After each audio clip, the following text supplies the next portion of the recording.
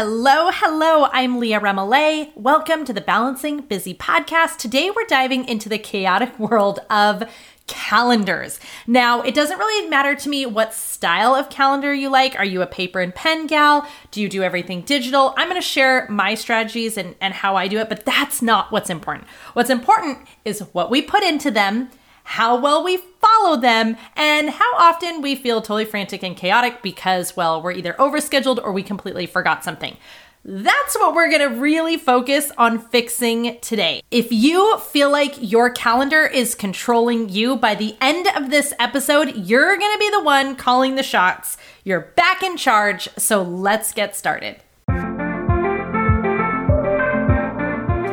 Welcome to the Balancing Busy podcast, where I help time-starved business owners cut their hours without losing income, dropping the ball with clients, or hurting the customer experience. I'm your host, Leah Remillet. Since 2009, I've built 6- and 7-figure income streams while working part-time hours. This is possible and you are capable, so let's jump in.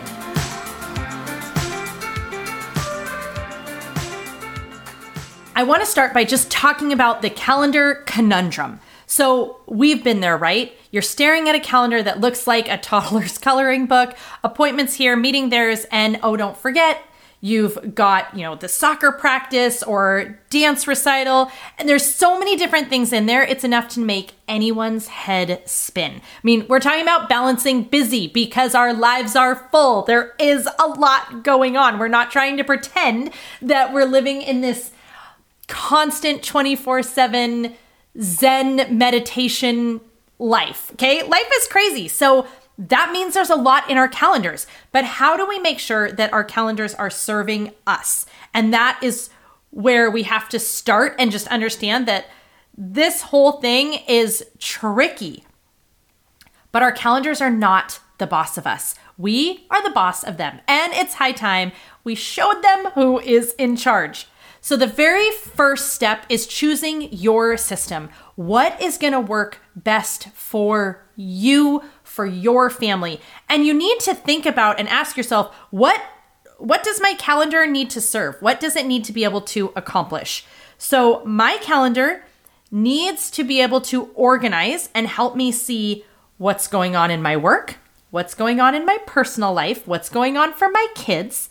Those are the key things that I need my calendar to do. And I need it to keep all of us up to date and know what's going on. We use a digital calendar for this. I could see how a physical calendar would be really powerful. And we're actually going to be launching a giant, it's a 20 by 30 calendar this year. I'm so excited about it. There's going to be 2 versions. There's your work one, which is really your marketing calendar, and then there's your family calendar. And I love the idea that you can even put sticky notes so you can move things around, but you can see everything that's going on for the entire year. So whether you are paper or digital, we are a combo of both. Majority, I'm digital because when we're talking about appointments and meetings and the kids' activities, I need to be able to access all those different things. So you've got to figure out, what do you need your calendar to do for you? And where are you going to be best served? Is it a paper calendar? Is it a digital calendar? I know that the paper planner world is a huge thing and maybe you love them. There was a long while, I don't know if it's as big anymore, but where, there was the stickers and the drawing and I'm like, oh my gosh, these are beautiful. It's like an art form. It's like your journal. But that just wasn't going to work for me. For me, I'm like, yeah, I can't have cute over function. Sorry, it's got to be function for me. So you pick what works for you. Maybe that beautiful art form that it becomes like a journal and heirloom for the family is going to be your style. And maybe it's not. So we have to choose our system and figure out what's going to work. Try one, test it. If you don't like it, pitch it and try a different one. We're using iCal and we have our different shared calendars where we can all see, but I also have my giant paper calendar that's the entire year all at a glance. that's for planning all my marketing stuff for my business. And I've been using that for years, and it really helps me to be able to just draw it all out and see based on seasons, based on just a lot of different factors where my marketing strategies are going to be placed. Okay, so you have chosen your system with the knowledge that if you don't really like it, you can change it. This is a work in progress. We're going to be figuring this out. Now that you've got your system, now it's time to think about what's going into this calendar. So you want to make sure that you can see what things fall under what categories. You know what your categories are. I have it color coded and it's broken up into the different things. So there's just Taylor and I, there's my work stuff, there's full family, there's things that are just the kids, and I can see everything. I can see it color coded. So, the middle of the day is going to be a whole lot of this dark pink color because that's my work stuff. And then nights and evenings and weekends are going to be lots of yellows and browns and blues because that's our family or couple stuff or kid stuff, but I can see everything that's happening. The next step is we're gonna have to be comfortable saying no. We can't fit everything in the calendar. We have a really amazing episode 60. It's the People Pleaser's Guide to Saying No. It is how to say no without feeling like a jerk and just making it so incredibly uncomfortable that you're not willing to and you say yes to everything. But when we're talking about being able to have control over our calendars, the only way you have control over your calendars is if you are in control of what's being put into the calendar. And if we say yes to everything, then other people are dictating our calendars. So really understanding that to tame your calendar, you have to master the art of saying no. If you feel good about that, then let's just keep going. If you don't, make a note to yourself that you're going to go back to episode 60 and you're going to listen to that one so that you can feel good about saying no and you can get more comfortable saying no. I know it's not super easy, but remember, when you say yes to something, you're saying no to something else. So as we're looking at our calendars, one of the biggest problems is that we're overscheduling. And we need to get to the root of why. Why are you overscheduling? Is it a fear of holding your kids back and they're going to miss out on an opportunity? Is it a fear of missing out yourself? I mean, that is a real honest feeling. You don't want to miss out on the inside joke or the memory or the experience or whatever it is. Is it that you have this belief that if they're not involved in every single thing, they're not going to have the same advantages when it comes to their future or college or whatever it might be? And that comes to a deeper place of understanding what your greatest priorities are. I have talked about this a lot, but as I look at what is my real priority, then I'm able to remove the things that are distracting me from that priority. The real priority is having time as a family, connecting as a family, being able to work on your dreams and your goals, being able to grow as a family, grow personally. When I know that, I look at my calendar and I can say, well, what things aren't actually serving us? Maybe you've got your kiddo in too many activities, and the honest truth is you can tell they don't even love one of them, but it's what you guys loved, it's what the family does, and I don't know, what if they change their mind? Have a conversation with them, talk with them, know that nothing's permanent. You could pause for a little while. One of the most incredible things that I experienced when we took our year to travel the world was our calendar being wiped out. And there were so many things in our calendar before, we got on the plane with 5 passports and headed off that I felt like were required. I felt like we had to. I felt obligation. But when we left, obviously, you can't show up for all those things and the entire calendar is wiped clear. And it was incredible. I think many of us experienced that or some version of that in COVID. All of a sudden, your calendar is cleared. All of those activities, all of those things, you can't do them. And it helps us to really realize how we felt when there was less. Did you get to have more time together? What did you miss? And what did you honestly not miss? let's not just jump into things because someone somewhere made us believe that we should. Let's ask the bigger questions and make sure that the things we are committing to are the right things, that they feel good, that they're leveling us up, that they're making us, our family unit, our kids, they're making us better. And those things that aren't, being okay saying no. That brings me to the next part, which is prioritizing like a pro. And I really believe that the most important thing to prioritize is our family. It's family activities. It's family fun. That, for the longest time, was the last thing I scheduled in. And so guess what? It doesn't happen. If you do not schedule in and prioritize family fun, family vacations, family activities, date night, they are not going to happen. It's just not going to happen. We need to schedule in what matters to us. So when I think about prioritization, yes, of course, I'm thinking about, my big goals, those important things that we need to schedule in and we need to make it happen. But I'm also thinking about date night. I'm thinking about family fun. I'm thinking about game nights and activities and vacations and experiences that I want us to have, and prioritizing them and putting them into the calendar. Now, the one caveat that I'll say is I'm completely comfortable moving those things around. So I might place date night on Friday night, but then something else comes up and we move it to Saturday night, or we move it to Thursday night, or we move it to Wednesday during the day. I don't know. I'm okay moving them. I'm not okay removing them. So I prioritize the experiences that I want us to have, and that is for sure date night. That is family experiences. That is family vacations, making memories. I pop those into the calendar, but I know they're probably going to get moved around, and that's fine. I'm just not going to let them get removed. Not all tasks are created equal. And so some are big, some are small, and some are just downright unnecessary. Taking the time to really ask just a little bit deeper questions past the surface of, why am I saying yes to this? Is this the right thing for us?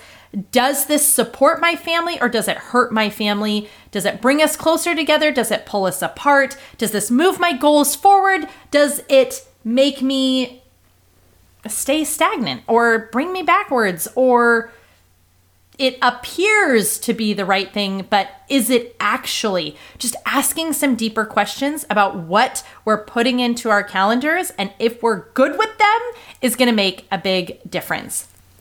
Now I want to shift and I want to talk about scheduling in me time. It's so important to schedule in the fun, and I do look at that as me time. Me making time for great family memories, date night, that is me activities. But I am someone who also loves to be alone. Like, I love alone time. I crave it. I love silence. I love hanging out with myself. I mean, I'm always going to have fun when I hang out by myself. It's always a good time for me. And so I need to schedule in me time. And if I'm not careful about that, if I'm not strategic about scheduling in me time, it will all get filled. And I won't get to have that. And I am not the best version of myself if I don't have that time. I've shared this before, but the entire time my kids were in elementary school, every Wednesday afternoon, there was a meeting with Sage, which stood for massage. Okay, I was going and getting a massage, and I didn't want it to say that on my calendar because, it's a shared calendar and I didn't really want to be teased about it, but that's what it was.